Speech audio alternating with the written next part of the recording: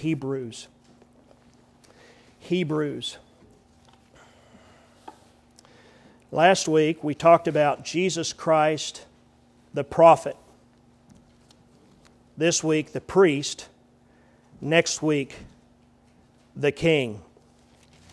And go to Hebrews 1, verses 1, 2, and 3. Last week we saw God, after He spoke long ago to the fathers and the prophets in many portions and in many times, in these last days He has spoken to us in His Son, whom He appointed heir of all things, through whom also He made the world. And He is the radiance of His glory and the exact representation of His nature, and upholds all things in His word by the word of His power. And when He had made purification for the sins, He sat down at the right hand of the Majesty on high. This speaks of the prophetic office of Jesus Christ. But go over to chapter 3, verse 1.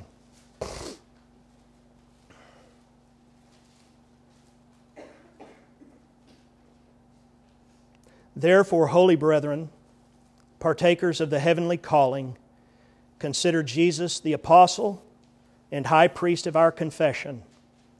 He was faithful to Him who appointed him, as Moses also was in all his house. For he has been counted worthy of more glory than Moses, and by so much as a builder of the house, which is a reference to the apostle, has more honor than the house. For every house is built by someone, but the builder of all things is God.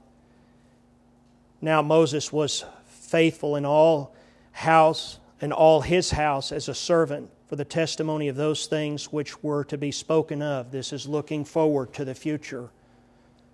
But Christ was faithful as a son over His house, whose house we are, if we hold fast to our confidence and boast, and the boast that our hope is firm until the end.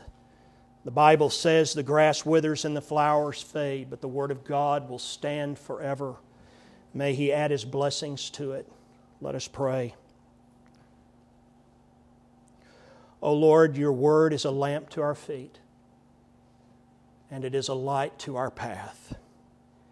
Give us now the grace to receive Your truth in faith and in love. And give us the strength to follow on the path You set before us. In the name of our great high priest, Jesus Christ. And God's people said, Amen. The priestly office. The priestly office of Jesus. Now, as you remember last week, I told you that there's not a single place in the Bible that talks about Jesus, the prophet, priest, and king, but all throughout the Scripture it talks about Him as prophet, priest, and king. And it's called the Munus Triplex, is the name of it. And I just for fun went by CVS and asked the pharmacist, do you have anything for Munus Triplex? And the pharmacist looked at me like, what? Never heard of that. Well, Claritin D perhaps would work? No, we're not talking about the mucus triplex. The Munus, M-U-N-U-S, triplex. And it is speaking of the three offices that Christ Jesus holds. Now, as the prophet, He declares the Word of God to the people of God. And as we saw last week, His declaration is this: I have come to make an end of sin. What a glorious thought. I had 7 more pages to share on that thought. He didn't come to make an end of sinning. This is one of the reasons folks will have a difficulty, and I say it's an honest difficulty. They'll say, well, we're Christians. We don't need to ask for forgiveness. Jesus on the cross did not make an end of sinning. He paid the penalty for sin. Just because I leave my socks on the floor or leave the trash bin open for the dogs to get in who drag it out, that may influence my relationship and affect my relationship with my lovely, sweet, and good wife. But it does not affect my marriage. I'm still married. Our relationship with God can never be changed in the sense that Christ is ours and we are His. He will never leave us as orphans. He will never separate us from ourselves, but we can grieve it. We can, and the Bible even tells us we can grieve the Holy Spirit, whose sole function is to point to Christ, whose sole mission is to restore us to God. And so we pray and we ask for forgiveness. As it says in 1 John 1:9, we confess our sins. He's faithful and just to forgive us our sins and cleanse us of all unrighteousness. Right before that it says, he who's not a sinner and is a liar and doesn't know the truth. We are sinners. We're pardoned sinners. We're not going to be sent to hell because we didn't wear our seatbelt speeding down I-35. Praise God. Amen? Or left the trash bin open and the dogs got into it. Especially when you have a 4-month-old puppy that's as big as the parent puppies, and at 6 months is supposed to weigh 100 pounds. None of you have met Liberty Beth. She's a mastador. I think you would enjoy meeting her. I know she would enjoy meeting you. She has a tongue about that long. Jesus Christ, though, is spoken of as the priest. And so the first thing I want you to write down is the scriptural idea of a priest. We're talking about the priestly office of Jesus Christ, and number one, the scriptural idea of the priest. The Old Testament word for priest is a word called Kohen, K-O-H-E-N, Kohen. This word is exclusively used for the term priest. There is an exception of when the Old Testament uses the word priest, and it is regards to false priests. It does not use the word Kohen, it uses another one, Chemarm, C-H-E-M-A-R-M. It really doesn't matter except this point. God's priests are exclusively known as His priests, okay, in the Old Testament. False priests were known by another name, but it's the same word priest. Now that's significant. Never were His priests called by the false priest's name. So the office of priest, that tells us something from the Hebrew word. It meant something. It was a distinguished class that was set apart. And that word is somewhat kind of hard to interpret, but one thing we know is that the word was that word Kohen, K-O-H-E-N, was a word that is used that shows honor and responsibility in a position, and it is a word that is clothed in authority, okay, over others. How? Their spiritual life. And it always, without exception, designates an ecclesiastical officer. So this is the office of priest.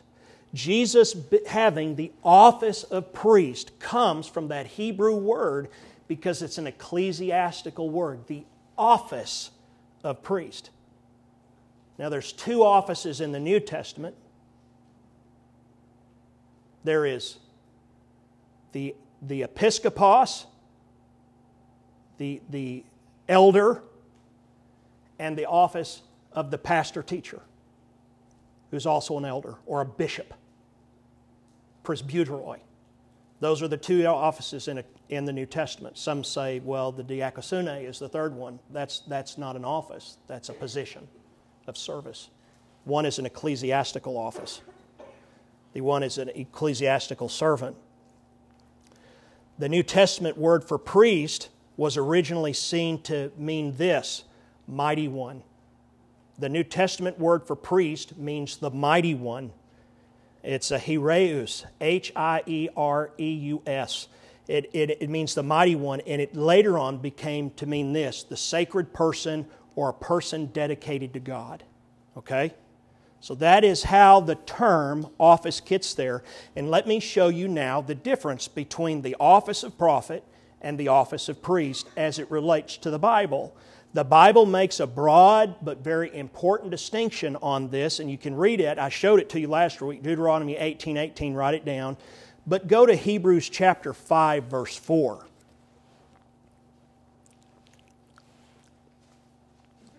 This is speaking of the perfect high priest. Look at verse 1.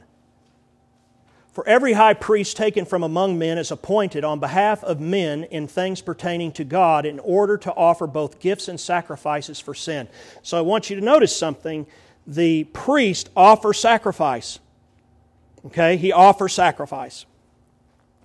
He can deal gently with the ignorant and misguided, since he himself also is beset by this weakness of misunderstanding, and because of it he is obligated to offer sacrifices for sins as for people, and so also for himself. Verse 5, for, and no one takes the honor to himself, but receives it when he is called by God, even as Aaron was. So this position, even in the New Testament time, the priest is called of God. He's not voted in, he's not elected in, he's called of God. There's a call. When I understand the calling I have, I'm going to write it down. All I know is there's just some things you know, and in a group of preachers that are called, that are really called, you somehow can find some common ground. But in this case, this is called of God. So I want you to hear this. It's an office that's called of God. It's appointed by God. The prophet, brothers and sisters, was appointed to be God's representative to the people. All right? To be the messenger, to interpret God's will, and he was the primary religious teacher. Who is our primary religious teacher? Jesus Christ. How is he doing that? In the function of prophet. What does the Bible say? His spirit is the spirit of prophecy. Okay? The priest, on the other hand, was man's representative with God. He had a special privilege to do something no one could do. The prophet could not do it. The priest could approach God on behalf of the people. And it is true that the priests were also teachers during the Old Testament times, but their teaching differed from the prophets. Now this is new. How did it differ? Watch this.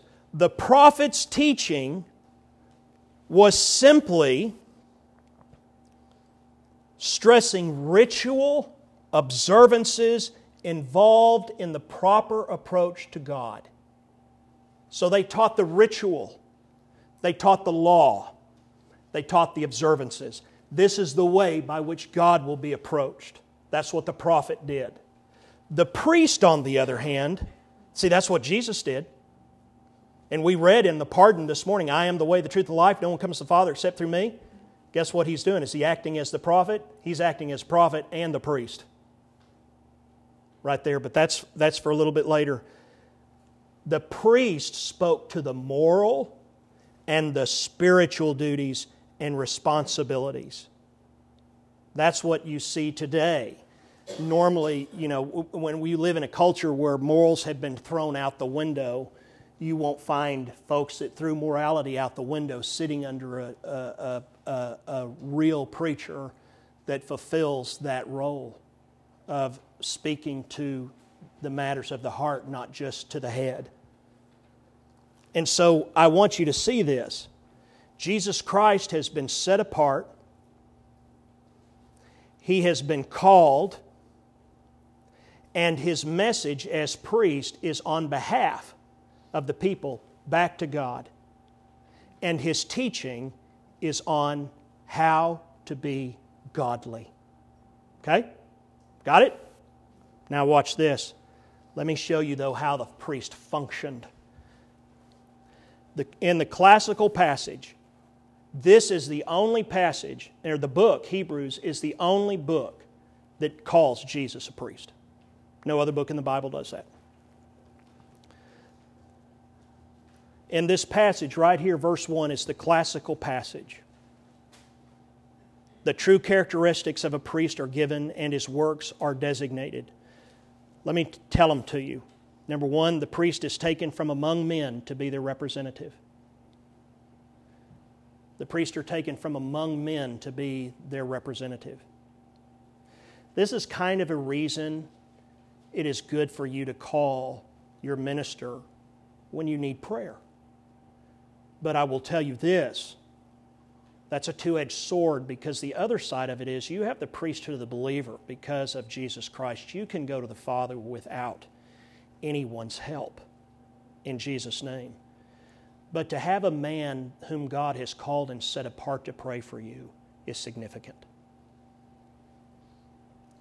And you should. We're not too busy. We will always stop whatever we're doing to do that. Verse 4 says he is appointed by God.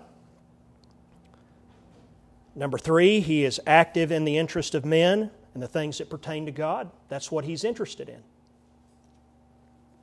He's not interested in the new ski boat they got or the new hunting lease that they could use or the new this or that. He's interested in the things that pertain to God in the lives of the people he ministers to.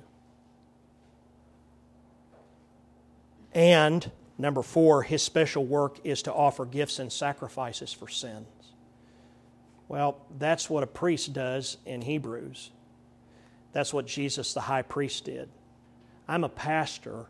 I'm not a priest. And you know, today, the denomination or the religion, the Roman church, the Romans that have priests, those men are appointed by men. They choose it, the priesthood. I remember there's a good man in this town. He has a son, and he said, my whole life, all I wanted my son to do was be a priest. But he fathered a child and got married. And so he said, now he's a dad and I'm a grandfather. And it was a bittersweet thing, because I don't know if what he was saying, except that he wanted his son to be a priest. And so, well, he can be an Episcopalian, but I think grandson has already taken root in Grandpa's heart. So I want you to see that. Look what Jesus did. Jesus was taken out, born of a virgin, right? Came out of Bethlehem. He is definitely appointed of God, conceived the Holy Spirit. He's active in the interest of men and the things that pertain to God. Absolutely. He came, what? To do His Father's ministry, to bear the sins of the world. His special work was to offer His life in sacrifice for sins, and He gave gifts. He brought healings. He brought food. He brought resurrections, all of those things. And He still does that even now, having given us the Spirit inside of us. He gives good gifts, and all good gifts are from the Father above, and they're perfect, and they're because of Christ. And so this work of the priest included even more than that. He also made intercession for the people. What happened on the cross? What did Jesus say? This is mentioned in Hebrews chapter 7, by the way, but what did Jesus say on the cross? He said, Father, forgive them. They know not what they do. So let me just show you now, under this heading, the sacrificial work of Christ. The sacrificial work of Christ. You have the scriptural idea of the priest. We looked at the terms, we've looked at the distinctions between the prophet and the priest, and we've seen the function. I want you to look at the sacrificial work of Christ now. The priestly work of Jesus Christ, according to the Scripture, is twofold. It is twofold. His foremost task was to offer an all-sufficient sacrifice for the sin of the world. Now, I want to give you a word you need to know. Those of you that have journeyed with me these 11 years, you know this word. But it's a word you must know. Propitiation. It's a Bible word. It's used in 1 John, propitiation. Just spell it how it sounds. Propitiation. That means an all-sufficient sacrifice. The sacrifices up to the time of Jesus Christ were expiations. It satisfied the justice of God, but it did not satisfy the anger. And so when they offered their sacrifices, it satisfied the justice of God for the outward acts, but it never ever took care of the moral filth inside. Bulls and goats cannot do that. Sacrificial service cannot do that. So the sacrifice that was offered was an atonement for the outward sins of the shell, the flesh. But God's anger still burned because the morality or the immorality of that sin has not been covered up. And so they would have the expiation. And they would go and they would do what they did. Well, this idea occupies a very important place in Scripture, and it goes all throughout the Scripture, and it simply is this: God is the one who authorized and commanded the sacrificial system. And we see this in the law of Moses. What about the sacrifices before the law of Moses? Who commanded those? When Adam clothed himself in the garden after sin, that was a sacrifice. And from that sacrifice came the proto-gospel. You will bear the seed that will crush the serpent's head. Genesis 3:15, the proto-euangelion, the proto-gospel, the first mention of the gospel, the beginning of the covenant as understood by men. That was an offering that was done where there was blood. Then you see the issue between the two brothers. And one made an offering and another one made a less offering. Who commanded that? Well, that offering wasn't commanded, so much to speak, because there's no blood, so that one doesn't count. And then go to Noah. Noah, after the flood, what does he do? He offers something. Something is offered, blood is spilt, it's brought to God, so forth. Then you see Abraham do this. Same thing. Blood is spilt, something is offered to God, typically for forgiveness or the remission of sin, but they don't know why they're doing it. Then comes Moses and it's commanded. Even Abraham taking the binding of Isaac. Well, there's a word for that. It's called piacular. P-I-A-C-U-L-A-R. Probably never hear it again. Piacular. Piacular means this: that at Moses, God required a sin offering. But all offerings prior to that were piacular in the sense that they pointed to the offering of Moses, and the offerings of Moses point to the offering of Calvary. Now, who was it when Moses gave the law that provided the offerings? The people. Who did the offering? The priest. Right? We're talking about Jesus Christ, the priest. What did Jesus Christ do on the cross? He bore the sin, the guilt, and the shame. His blood was spilt, and He died. Right? That's what happened. His offering was good. He was raised from the dead. The veil in the temple was torn. No longer would they need to take the blood of bulls and goats in there and put it on the mercy seat. The barrier wall between God and man had now been separated because now it was Jesus Christ. Everything has changed.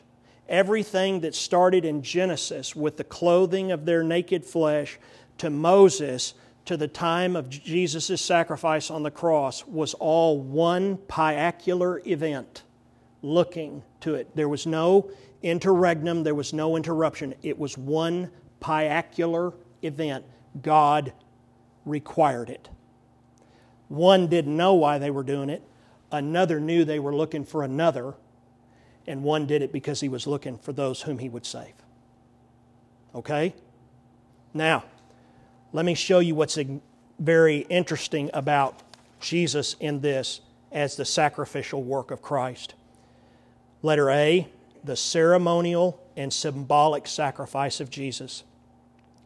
The sacrificial work of Christ symbolizes and is typified in the Mosaic sacrifices. So look at me.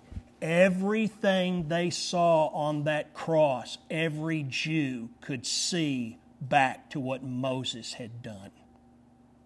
Because they knew Jesus was innocent. They knew Jesus was sacrificed.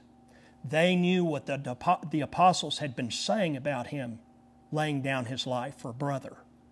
They knew. Even the thief on the cross knew this was a sacrifice. They just didn't know what it was for. That's what the resurrection was about. And so what happens, Christ is the one who satisfies the anger and the wrath of God. And you say, wait a minute, I thought He was the priest. He is the priest, but He's also the sacrifice. He's prophet, priest, sacrifice, and king. No one else could do it. No one could handle Him to do it, because to handle Him would to make Him unclean. He was clean and pure because He was the spotless Lamb of God. Like a lamb is silent before its shears. And so what does He do? It pleased God that He would go and give Himself and show gratitude to God on our behalf and give Himself on our behalf. And they were literally watching before them the sacrifice of this man that just the night before in the Lord's Supper, they saw what the communion was all about. But they knew something else, what the Passover was. Because all of a sudden there on the cross is the Passover lamb. There He is. And so far as they embodied the idea of this, they didn't just see some kind of symbolic expression in this. The Scripture testifies to this fact. It says the animal sacrifices among Israel were piacular, though this feature was not equally prominent. Because why was it not the same? The sacrifices of the animals for men only cleansed them outwardly, and they had to do it every year. This sacrifice cleaned them internally, externally, eternally, and never had to be repeated. And that is taught in Hebrews. That's very clear in Hebrews. And so you have the idea of it here being simply that you could look at it over and over again, that it was ceremonial and symbolic, like the sacrifices would be done at the temple, but letter B, it was spiritual and typical. In other words, they were this way. The sacrifices of Moses that were commanded were to prefigure, listen, the vicarious suffering of Jesus. And you say, well, what's this vicarious? You're just full of these 25-cent words today. Can't help it. Vicarious means that you experience something yourself that somebody is actually experiencing. So like when you're watching a football game and Troy Aikman's about to win the Super Bowl for the Cowboys and you're going berserk, you are vicarious, and then you go talk about it at Cracker Barrel, you are vicariously experiencing what Troy Aikman really experienced. So the sacrifice of Jesus is vicarious. In our place condemned He stood. If you ever have the opportunity to go to Israel with me, if that opportunity should avail itself again, there's a place you can go stand, and it's the Praetorium. And it's exactly the X marks the spot where Jesus stood when Pontius Pilate sentenced Him to the cross. You can stand right there where He was in His Birkenstocks. You can stand right there on it. And you will do everything else but not cry. It will absolutely move you. And you can literally stand there and say, in this place condemned Jesus Christ stood. It is, to me, the most meaningful thing. Why does it make me cry? Vicariously. I should have stood there. He stood there for me. And so they looked forward in the Mosaic sacrifice. It looked forward to this vicarious suffering of Jesus. They didn't know it, but they were looking to it.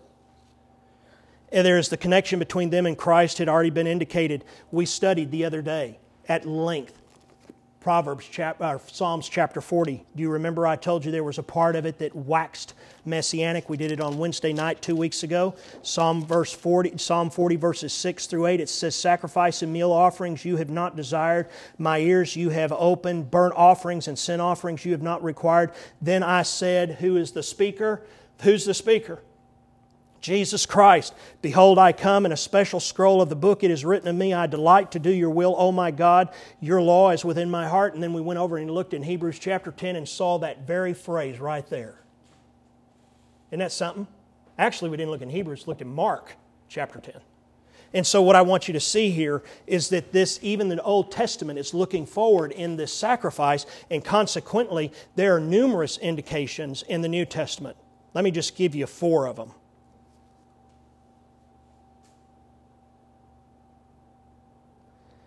In Colossians 2:17, it shows that the Old Testament sacrifices were prefigures of Christ. Colossians 2:17. The Old Testament sacrifices pointed to Jesus. Number 2, several passages teach Christ what He accomplished for sinners in a higher sense than what the Old Testament says. In the Old Testament, those who were said to be affected by the sacrifices, the benefits were brought to them, and that He accomplished it on the cross a similar way. That's 2 Corinthians 5:21. Awesome verse. Here it is. "He who knew no sin became sin, that we who are sinners may become the righteousness of God." In the Old Testament, the benefits of the sacrifice, listen, watch this. The Old Testament, the sacrificial benefits were brought to the recipient.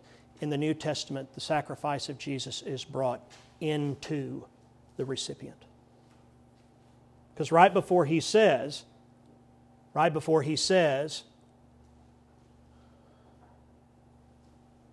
"He who knew no sin became sin, that we become the righteousness of God," in verse 17 before that, what does He say? "Behold, I make you" what?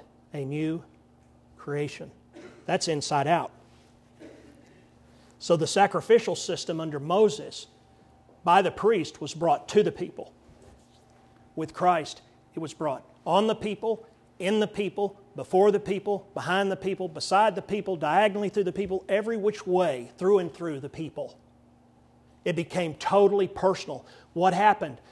Jesus Christ, the priest, went to the Father on our behalf and stood there and presented the sacrifice of sacrifices. And He was and is one and the same. Because only a priest can do that. And we know that in Hebrews He says, "And you are in the order of Melchizedek." So we know that the Bible calls Him a priest. And that's going to be what everybody's going to want to know after church is, what is Melchizedek? Well, you can find that. The Bible says in 1 Peter, number 3, He was a lamb without blemish or without spot. And in 1 Corinthians 5:7, last of all here, He is our Passover lamb. Although it may not call Him the sacrifice, it gives Him every indication of being the sacrifice, and a good one. What was the purpose then of the sacrifice? The 2 words. One is present. The present purpose of the sacrifice is this: God has given the appointed means whereby the offender can be restored to the outward place of privilege and enjoyed as a member of the covenant community. That's what He has done. And He has allowed this sacrifice to apply that way presently in this time, so that they would have the benefit of it when they neglect the law or transgress it. So they accomplish their purpose, and it accomplishes irrespective of how the person feels at the time. But that was the present sense. Now you have the prescient sense. Prescient, P-R-E-S-C-I-A-N-T. I chose that word because it sounds like present. Prescient. Prescient means to look into the future. All of the sacrifices are prescient. So now when you look at the crucifixion of Jesus, they were not in themselves efficacious to expiate the moral transgression. It was the crucifixion of Jesus Christ to which all of those pointed that said there is one who will come that will take away the sins of the world. And Jesus wasn't born to live in a manger. Jesus wasn't born to raise the widow of Nain's son from the dead. He wasn't born to go to the pool of Siloam, and He wasn't born for all those. Yes, He did those. He was born for one purpose, to be the sacrifice. The prescient sacrifice. The one to which all the way back to Genesis chapter 3 verse 15 speaks of. That's prescient, to look into the future. That's a biblical term, to look into the future. And all sacrifices followed until that moment. Then on the cross, it was over. All the sacrifice has been done. It's not only has it been done by Jesus Christ, our priest, but our priest even became the sacrifice Himself. And so in conclusion, let me just close with this. I know this might sound really deep, but there's more to it than just calling Him a priest. And we're Protestants. We don't run with priests. We don't know what that looks like. We don't have that undergirding. We're not from that tradition. We're not Mormon. We're not Roman. We're Protestants. And so today, of the three offices of Jesus Christ, prophet, priest, and king, the only office that is universally agreed to among Protestants is the prophetic office. The one that is least agreed to is the priestly one. It is on hard times that will not view Jesus Christ as our priest. So the munus triplex is denied. But let me just say this to you. You write this down. The modern spirit of this age is very averse to the official office of Christ. This world is very interested greatly in the love and the self-sacrifice and self-denying Jesus. But it is not in love with the Jesus that paid it all. When you sing that song, Jesus paid it all, you are singing theologically of His priestly office. He paid it all. And that's not a hyperbole. That's not everyone loves mom, apple pie, and baseball. That's all without exception. But see, if I have to respond, if I have to do something in that, there's got to be some room for me where I can pull my own self up with my bootstraps. Well, I've got to take Him out of that priestly office. And I don't want Him to be a priest either, because if He's a priest, then that means He's holy, and I've got to act a certain way when the priest is around. This is the hardest term today in this modern evangelical day, even in this good old United States. The modern spirit is against this official office of priest, because what does the priest do? He speaks to the morality of your heart. But Jesus Christ not only speaks to the morality, He speaks to the solution and the remedy He makes. And so, what does that mean? Well, this is what it means for you, to comfort you. Jesus is a real priest. Jesus is the real priest. The 7th chapter of Hebrews stresses the fact that His priesthood is vastly superior than the greatest priest of the Old Testament, who was Aaron. It says that His priesthood is vastly superior to Aaron. I have seen Aaron's grave. It's on top of a mountain between Ammon and Raiders of the Lost Ark, Petra. There you go. You can see it, and it's not in the Promised Land. It's in Jordan, and it's on top of a mountain. You can Google it and you can see it. You can't go find the grave of Jesus. I've seen that one too. It's stone cold empty. He's gone. And as the prophet, He sits upon the right hand of the Father even now. What? Speaking His truth through the Spirit to us. And what else does He do? Making intercession to the Father for us. Why? Because He's our priest. Why is He seated? Because the sacrifice is once and for all. You don't need to rebuild the altar and sacrifice. It's been done. Jesus is the priest, the high priest, because of where He is seated. There is no veil between Him and the Father. And so, ladies and gentlemen, Hebrews also says this: when Jehovah swore, Jesus, thou art a priest forever in the order of Melchizedek, He constituted the Messiah a real priest. So I just want you to know, I know it's a lot of big words. I got to be me and do it with you.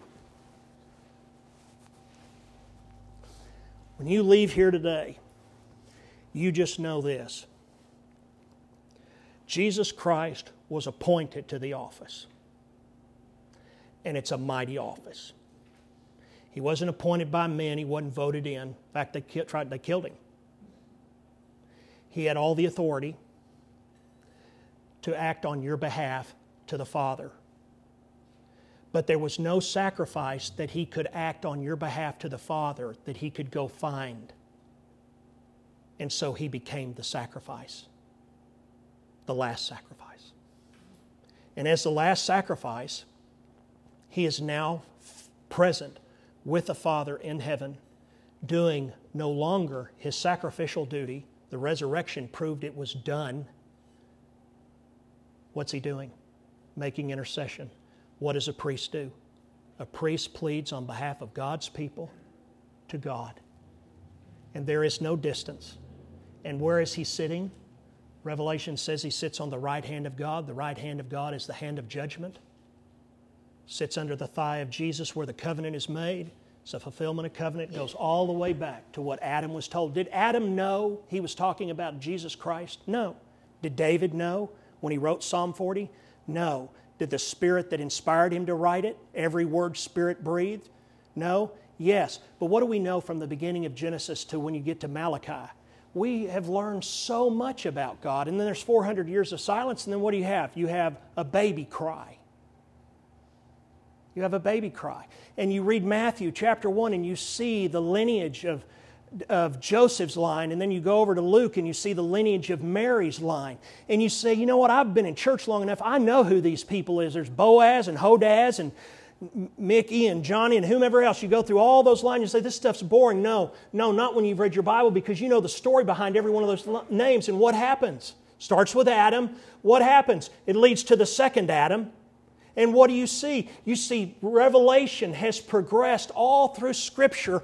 Everything was pointing to this moment. And the resurrection of Jesus inaugurated the kingdom. It's an unseen one, but it did. But it did not inaugurate His conclusion. Jesus Christ, in the mystery of the Godhead, does not know when He's going to stand up next time. But the next time Jesus Christ stands up, if God were a Texan, He'd look at His Son, He'd say, go round them up. Go get them. And if you and I are there at that time, we're going to stop whatever we're doing. We're going to get on whatever we're going to get on, and we're coming with Him. And it's going to be glorious. And you know how He's going to be leading us? Not as prophet, not as priest. He's going to be leading us as our King. And that's what next week's all about. Don't miss next week. I did these two just to do next week. I hope next week's a home run because He is the King, our King, and how He reigns for us right now. Amen? Would you stand with your heads bowed? Father, I do thank You for the Word of God this morning. Lord, I just thank You for